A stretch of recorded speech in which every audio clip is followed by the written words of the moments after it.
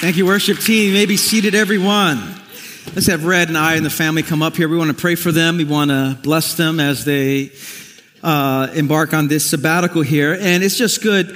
This is really a wonderful family cultural moment for us because, throughout our 30-year history at New Life, we've had seasons where pastors and senior staff go on sabbatical.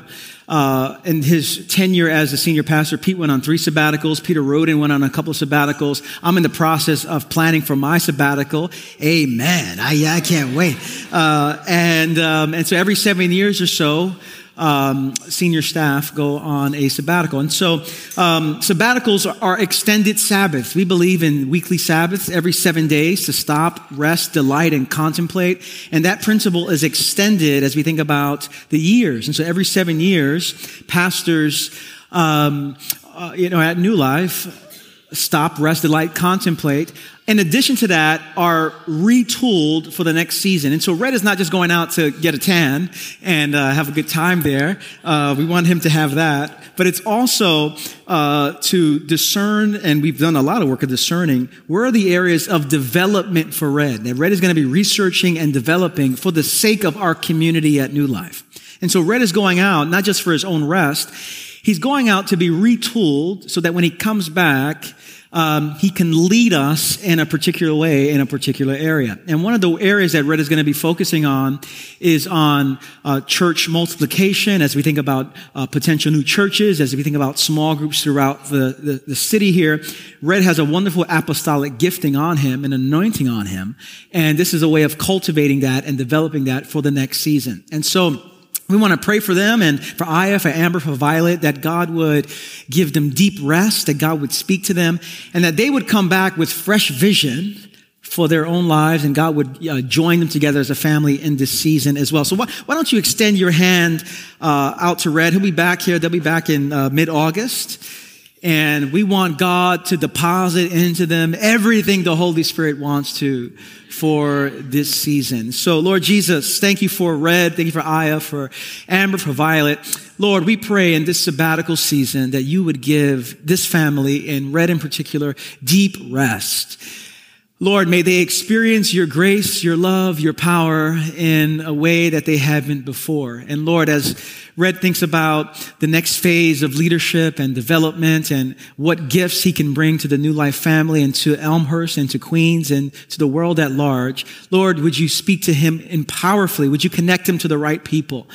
And Lord, may he come back with a fresh vision as to what you're calling him to do and how his gifts are to be manifested in this local church family. And so, Lord, we commit them to your grace and we bless them in Jesus' name. And everyone said, Amen. Thank you, guys.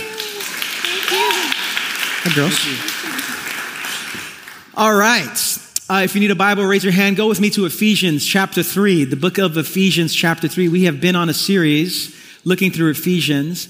And before we get there, this coming Saturday, we have a men's breakfast every month or so. We have a gathering for the men, and I'm going to be speaking at that event this coming Saturday from 9 to 11. It's going to be a wonderful time. So, fellows, you can sign up for that today or online.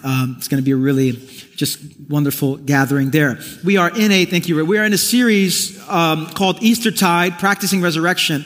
And we called it Eastertide. The church for years has celebrated this season of Easter 7 weeks after the resurrection, because it's not just a one-day thing, it's a season. And so, we celebrate that Jesus is alive. And so let's practice here. He is risen. I don't know if he's risen and now with that confession. Let's say it like he is risen. Yeah, he wasn't just risen on Easter Sunday. Okay, he's still alive. He's still alive. And so Eastertide is celebrating the resurrection and how we can practice and live out of that reality. And so we've been focusing on 3 words, 3 verbs: sit, walk, stand. For the past 3 weeks, we've been focusing on the sit portion. What does it mean to be seated?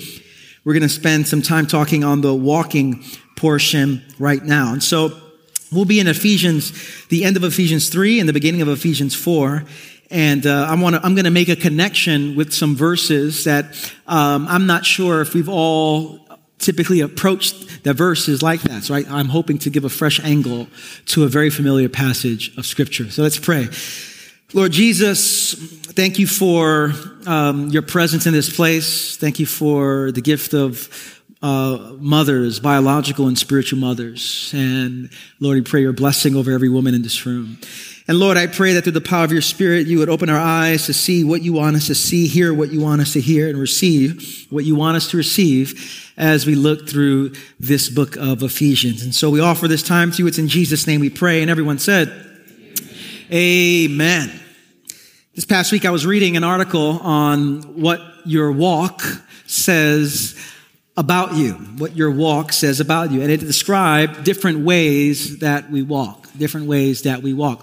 One type of walking was what they called the power walk. Someone who they know where they're going. They're decisive. They have an agenda. You can't deter them. You're just focused. They called it, the power walk. You're walking down the street because you know what you need to do and you're going to do it. They talked about the fast walking. This is you in Manhattan, you don't even know where you're going, but wherever you're going there fast. And you're on time, but you're still walking fast. You're early, you're still running up the stairs. It's this New York City way. We are fast walkers. I created my own category of walking. I call it just the gangster walk. It's just the gangster walk. And so this is my favorite kind of walking.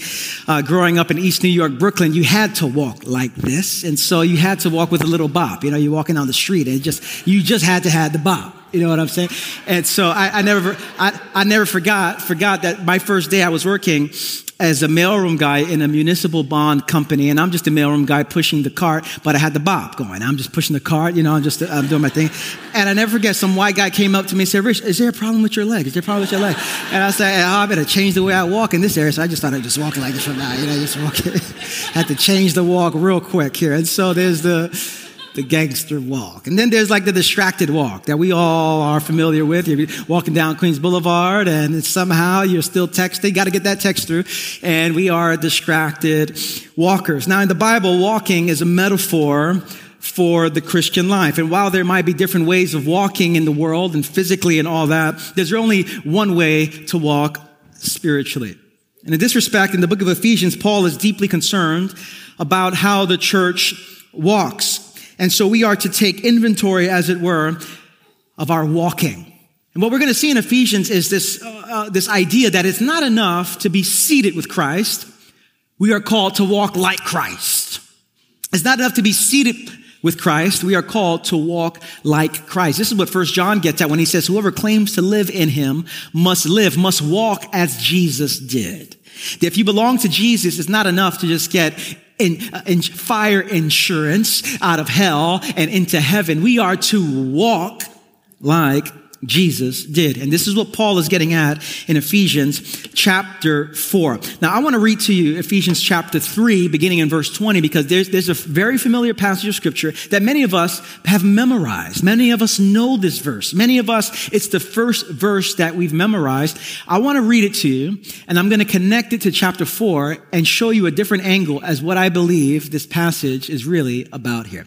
Ephesians chapter 3, beginning in verse 20, hear the word of the Lord. It says, now to him who is able to do immeasurably more than we ask or imagine, according to his power that is at work within us. To him be glory in the church and in Christ Jesus throughout all generations, forever and ever. Amen. We remember the verse by saying, unto him who is able to do exceedingly and abundantly above all that we ask or think, according to his power that is at work within us. And so Paul ends chapter 3 with that, and then he goes into chapter 4 with these words.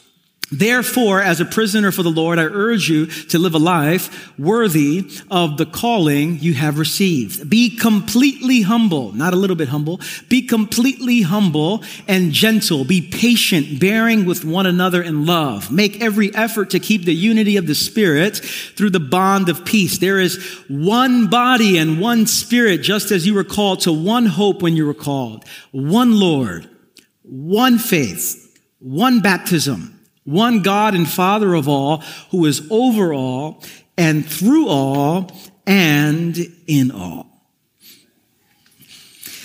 As we've been mentioning, the book of Ephesians has three essential sections here: sit, walk, and stand. And we began a couple of weeks learning that the Christian must first be seated with Christ. That you can't learn how to walk like Christ or stand for Christ if you haven't been seated with Christ.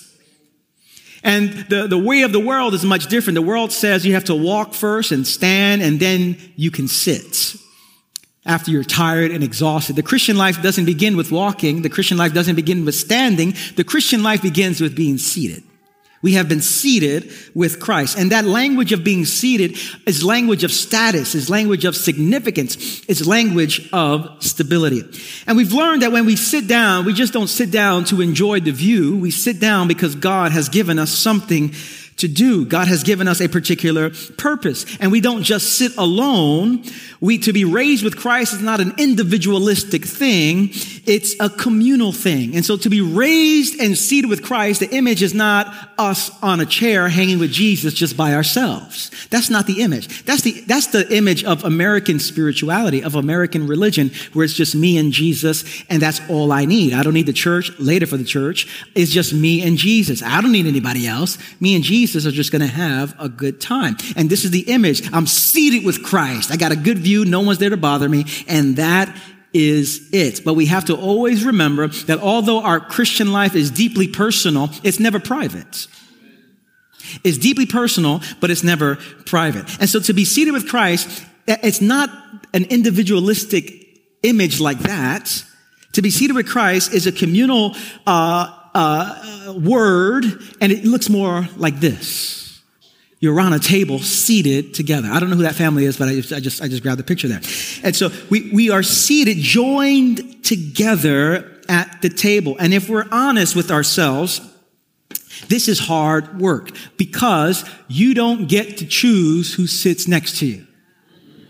Okay. In the kingdom of God, we don't get to choose the table. And you don't even get to choose where you sit. You are seated with Christ. And whoever's with Christ is seated with you. And you can make a decision whether they should be there or not.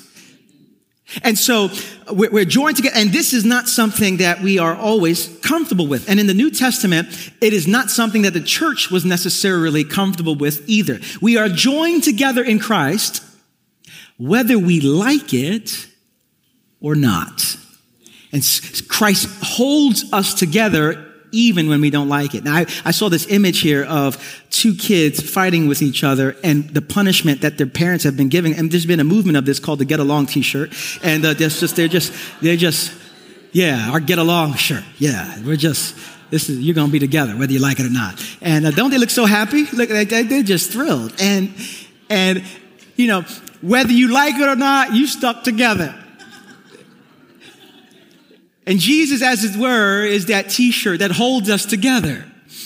That you might not like the person you're sitting with, but it's irrelevant in the kingdom of God. We have been joined together. And this is what Paul is getting at. Paul writes in Ephesians 3, what we learned last week, that there was a mystery that was hidden for thousands upon thousands of years. And the mystery was staggering. And the mystery was this, that Jews and Gentiles were now one family. We're joined together in Christ. Now, because we're 2,000 years removed from when Paul wrote this in Ephesians, it really doesn't make any difference to us. We hear Jews and Gentiles together and we go, meh, whatever. That sounds pretty nice. But when people heard that in the first century, their jaw would have dropped.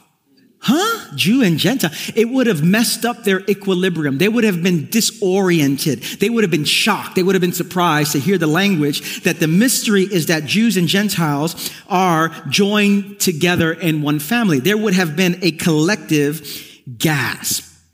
And maybe it's helpful for us to get some modern day image to help us understand the collective gasp that people would hear. What if Paul used political language and said, here's the mystery that's been hidden for all ages, that in Christ, Republicans and Democrats are now just one.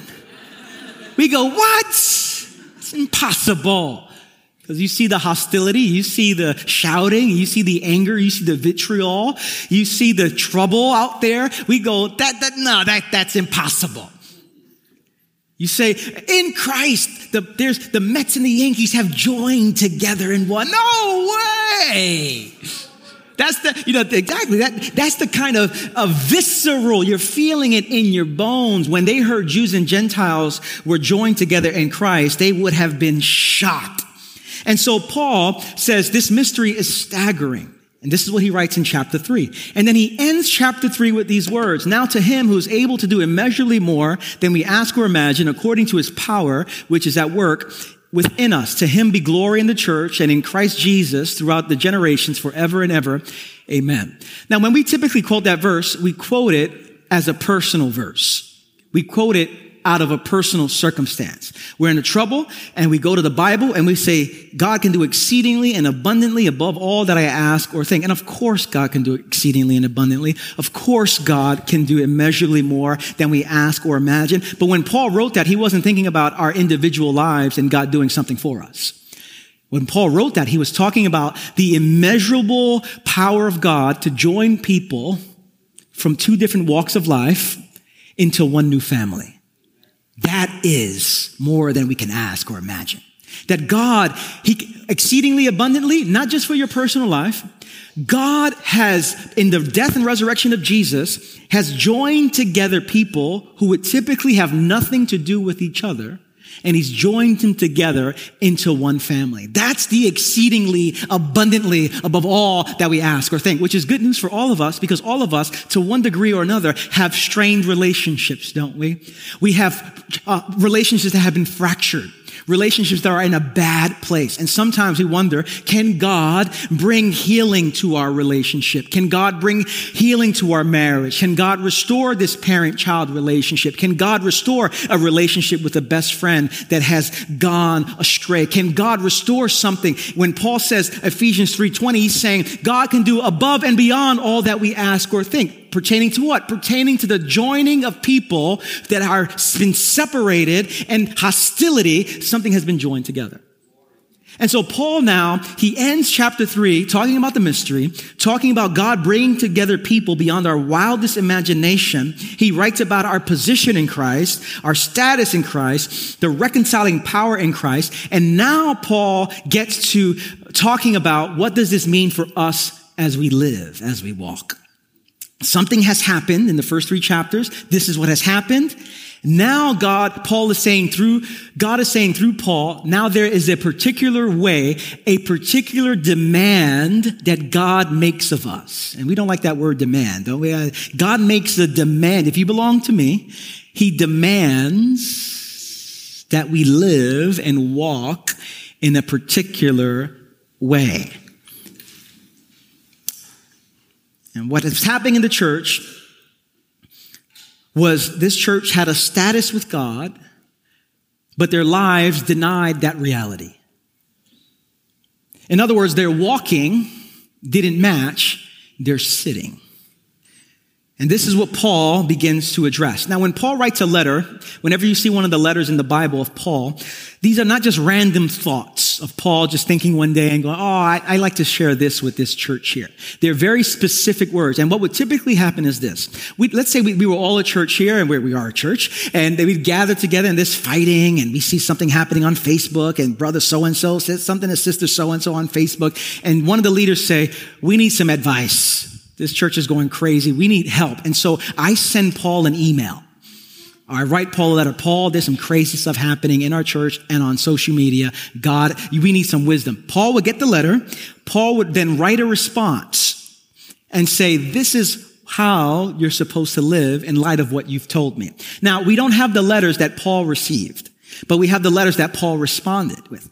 And in that letter, we get a sense as to what the problems were in that church. And one of the problems was they were seated with Christ, but they were not living that reality out. And so in beginning of chapter 4, Paul begins by saying, therefore. And whenever you see the word therefore in the scriptures, a good Bible principle is wherever you see a therefore, you need to ask the question, why is it therefore? Okay? Why is it therefore? It's always connected to a previous context. The previous context is there's been a mystery. God has joined people together. In light of this mystery and the fulfillment of it, there is a therefore. And Paul's saying that therefore is how we are supposed to walk in the world. He says you are to live a life worthy, walk in a way that's worthy of the calling you've received. Now, Paul wrote this because he heard discouraging news, and for whatever reason, they were not living a life worthy of the calling they've received. And hasn't this been the problem for the church for over 2,000 years? We don't walk in a way that matches our sitting. This is why one of Gandhi's famous quotes is so convicting. Gandhi, whenever missionaries would come to see Gandhi, Gandhi would say these words: "I like your Christ, I do not like your Christians. Your Christians are so unlike your Christ."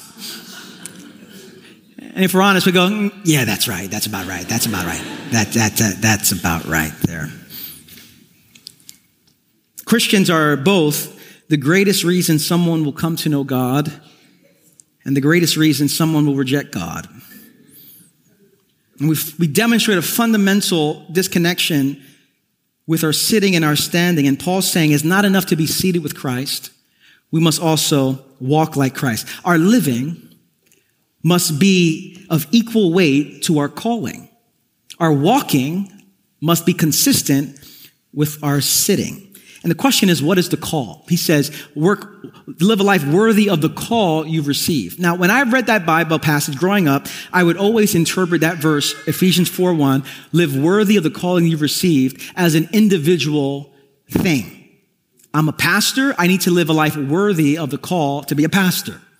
I'm a Christian. I need to live a life worthy of the call to be a Christian. But when Paul writes that, when we look at what just happened in Ephesians 3, we see what the call is. The call is not just your life and your personal walk. The call is we need to be a particular kind of community together. And so in Ephesians 2, he says, what's the call? You are called to be one new humanity. You are called to be one new temple. You are called to be one new body. We're called out of the world into a new community called the people of God. And so our calling is not an individualistic one. It's a communal calling. The way that we are together and the way that we respond to each other and love each other, that is our calling together as the people of God. And so when people see us on social media and see how Christians respond to each other on social media, we are to be mindful that we have a calling out in the world to demonstrate something of the kingdom of God. That the way I love my brother and love my sister, even the brother or sister I don't agree with or really disagree with, the way that I interact with them is my calling. Not just I'm called to preach and I'm called to make a lot of money and I'm called to do this and I'm called to evangelize. It's how we are connected to one another. That is our fundamental call. And so Paul says your walking must connect with your calling. And your calling is you are to live out this mystery that you have been joined together. And now Paul gets very specific. He says you are to now be joined, and this is how you walk it out, as the song says. All right. It says, be completely humble and gentle.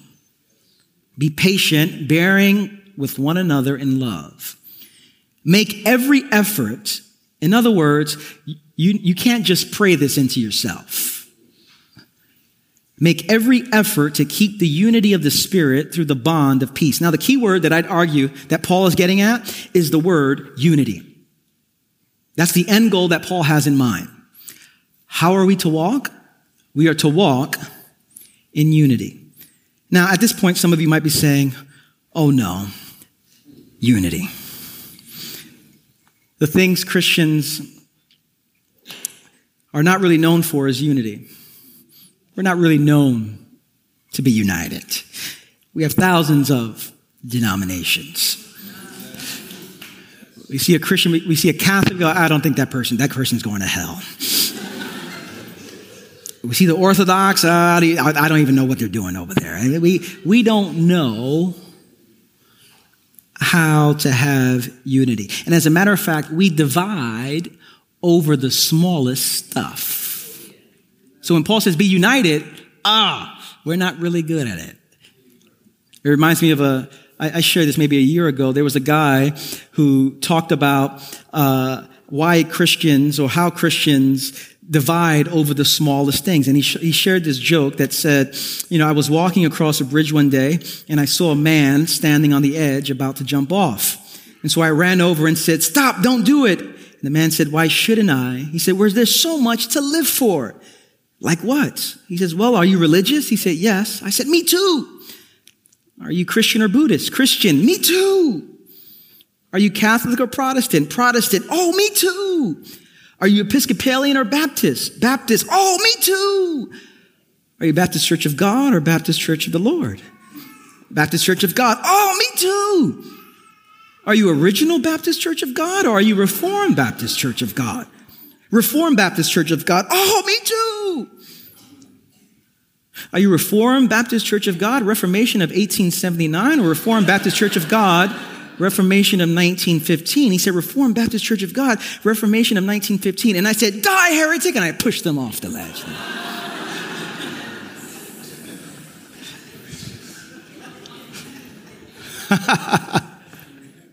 That we Christians, we divide over the smallest thing. We're not really known for unity. But when Paul writes the book of Ephesians, he's saying something staggering has taken place in the resurrection. In the death and resurrection of Jesus Christ, God is putting the world back together. Heaven and earth are being joined together.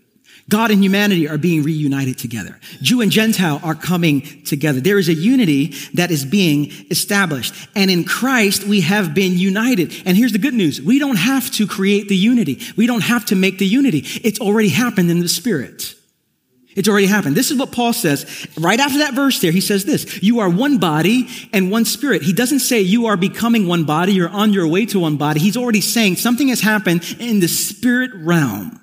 You are one body, one spirit, just as God called you to one hope, one Lord, one faith, one baptism, one God and Father of all, who is over all, through all, and in all. That God has created our unity through the Spirit and the Lordship of Jesus. And actually, this is one of the beautiful things about Christians and Christian experience, that we can experience a sense of unity even with someone that we just met, but we belong to the same Lord.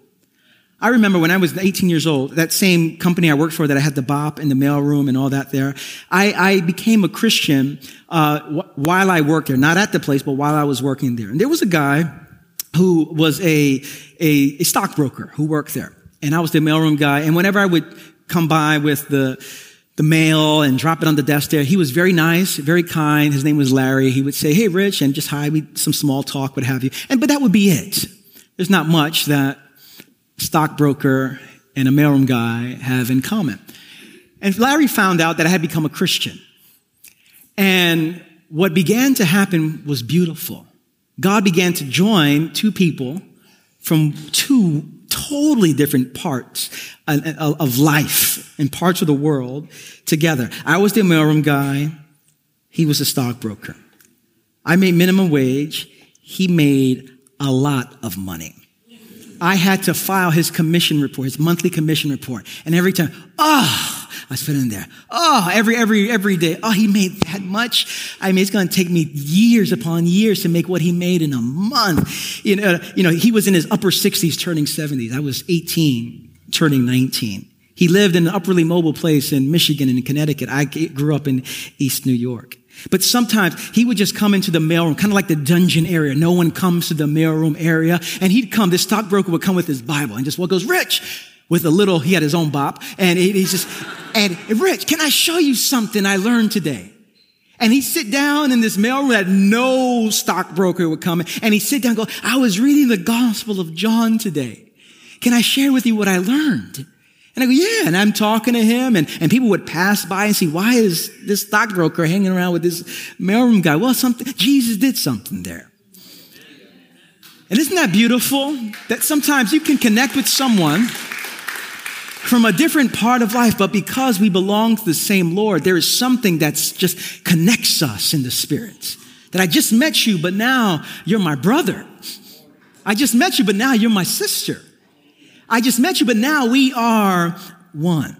And so, listen, we can't make unity. Only God can make unity. But this is what often happens with us. We try to manufacture unity through uniformity.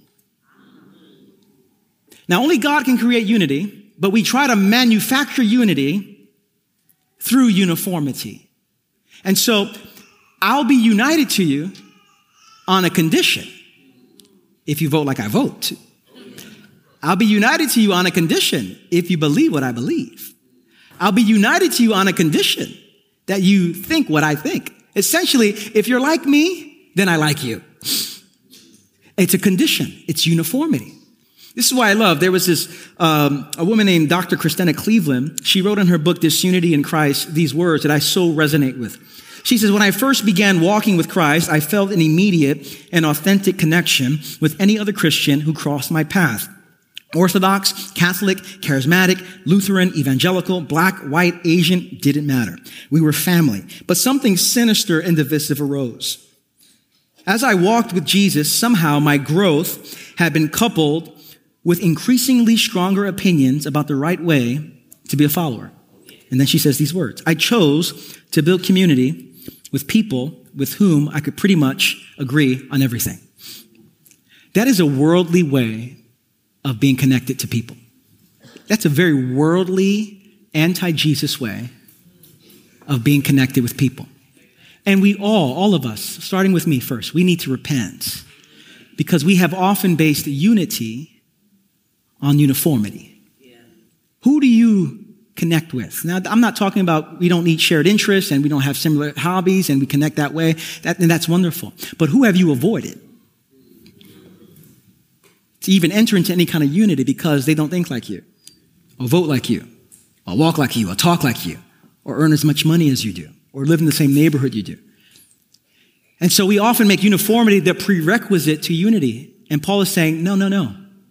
Something has happened. What joins us together is not our shared interest.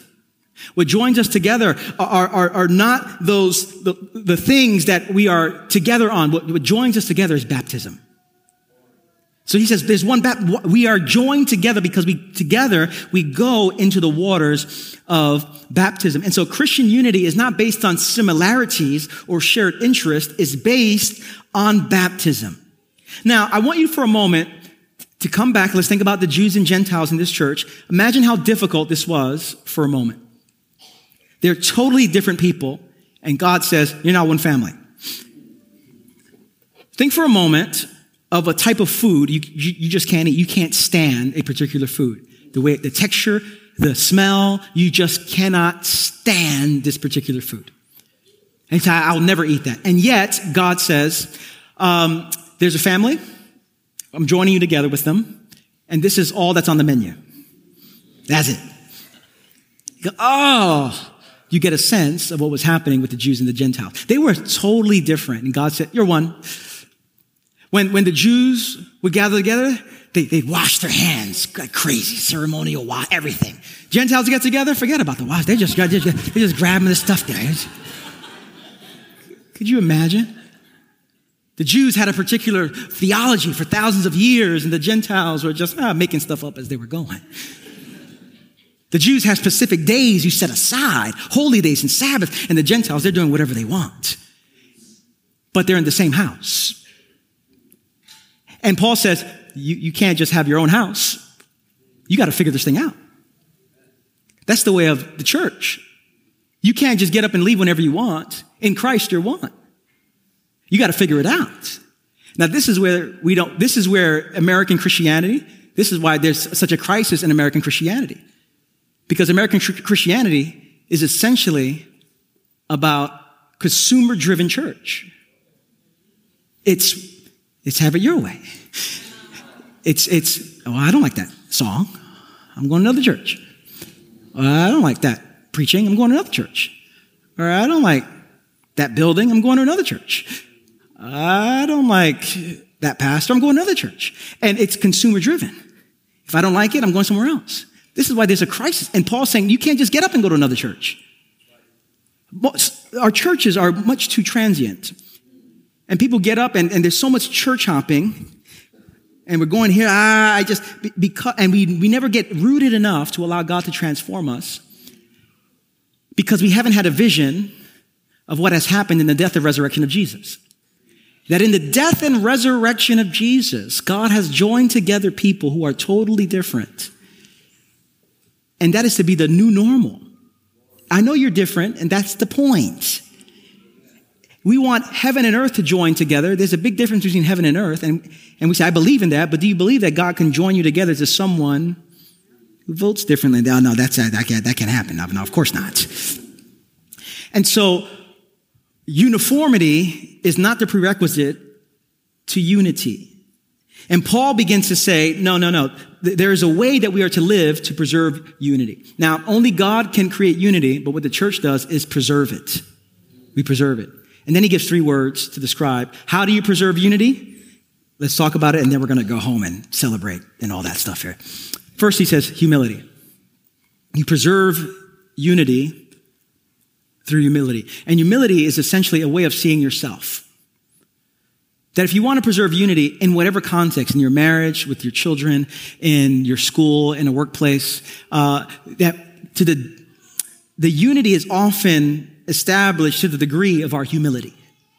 And humility is essentially a recognition, an accurate recognition of who you are and who you're not. Now, Paul has to write that because we are predisposed to living prideful. And to have pride is to essentially say, I'm better than you and I know more than you. And so you get an argument with a significant other. Pride says, I know more than you on this. And I'm better than you as well. And Paul says, no, you need an accurate estimation of who you are, that all of us in this room, we're broken people. We have gaps. We have weaknesses. We need to be taught. We need to be teachable. And Paul says, if there's going to be any unity that's preserved, we must have a proper estimation of ourselves and see ourselves as broken people. No matter how large your salary is and all that, we are all broken people.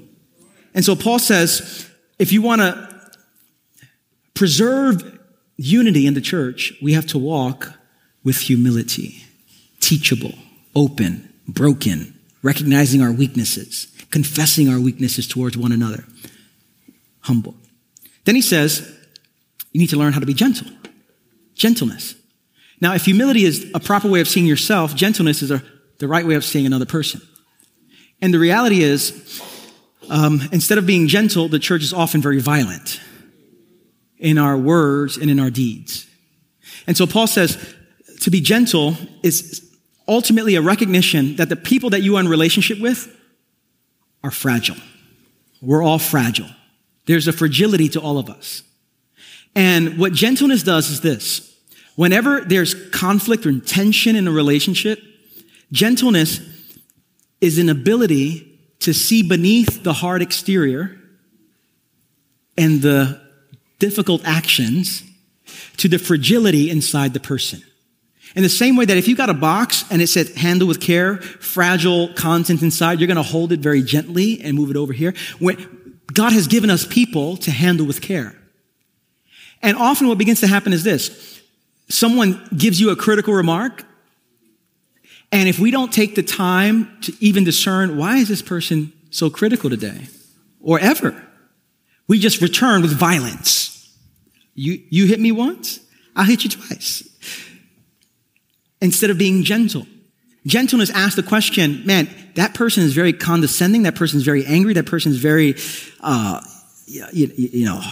to get around. What must have happened to that person for them to build up such a wall like that? That now you're being gentle. You're dealing with them not on the exterior, you're dealing with them on the interior. And Paul says, if we're going to, all the differences the Jews and Gentiles had, if they're going to preserve unity, it meant they must be gentle with one another. And then he says, patience. Bear with one another with patience. And what Paul is saying basically is, none of us have arrived. We are all a work in progress. We are all under construction. And the sooner we recognize we're under construction, the more patient we can be instead of being very impatient with one another. And so Paul says, you want to preserve unity that the Spirit has already created? Exercise humility.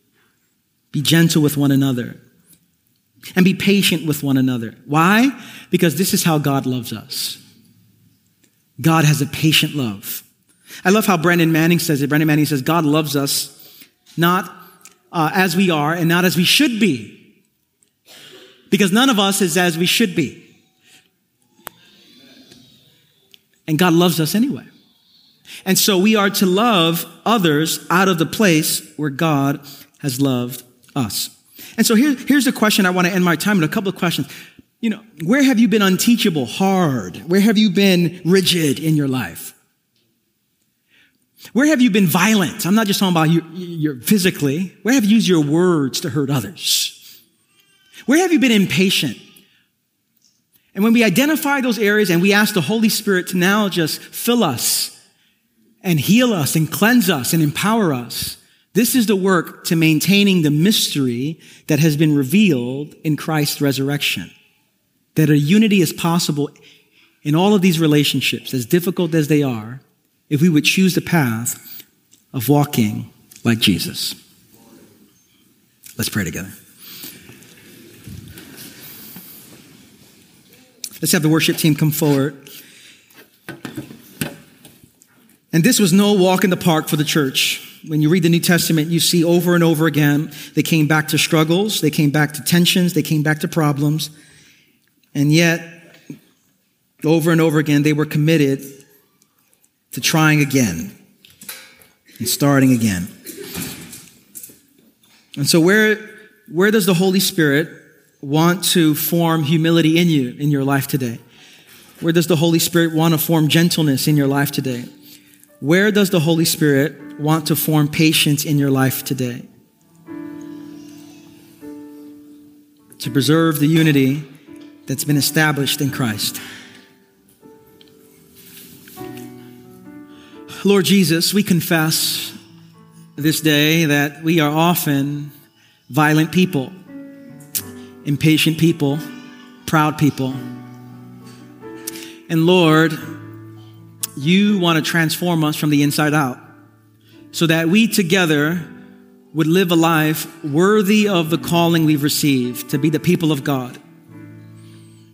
And so, Lord, Holy Spirit, in every area of our lives, in our small groups, in our gatherings together, in our homes, in our schools, in our workplaces, would you teach us how to live in humility, how to live with gentleness, how to live with patience, how to live and walk a life oriented towards unity. May we walk like Jesus today. We pray this in Jesus' name. And everyone said, let's all stand. Let's sing together. Thank you, Lord. I want to have a prayer team come to my left. We have the Lord's table to my right. And we come, we join, we take bread, we dip it in the cup. We are reminded that we come to one table. We're seated together with Christ, raised with Christ. And our lives reflect that. And we have our prayer team to my left. And maybe today, you know the Holy Spirit wants to do some good work in your heart today, because maybe those words, humility, gentleness, patience, has not described your life. And you know the Holy Spirit wants to begin to transform you so that we could walk like Jesus walked. If there's anyone who is truly gentle, it was Jesus. If there's anyone who is truly patient, it was Jesus. If there's anyone who is truly humble, it was Jesus. And the invitation of being a Christian is not just so you can get to heaven when you die. The invitation is heaven has come to us in Christ. And we have the privilege and the opportunity to walk as Jesus walked. And we can't do that without the power of the Holy Spirit. And so we end our time with prayer for those of you that would like to receive it. Because deep down inside, if you are a follower of Jesus, your soul is crying out to live like Jesus. And if you're not a follower of Jesus, the Holy Spirit is drawing you to himself and wants you to live out a life where you can taste the love of God, the patience of God, the gentleness of God in your own life. So whether you're a Christian or whether you're not, our prayer teams would love to pray for you before you leave. And so as we close, I want to invite you to open your hand towards heaven. I want to pray a prayer of blessing over you, as is our custom at New Life. It's our posture of our hearts when we lift our hands like that to say, Lord, unless you pour out your Spirit, I can't walk the way you want me to. It's impossible.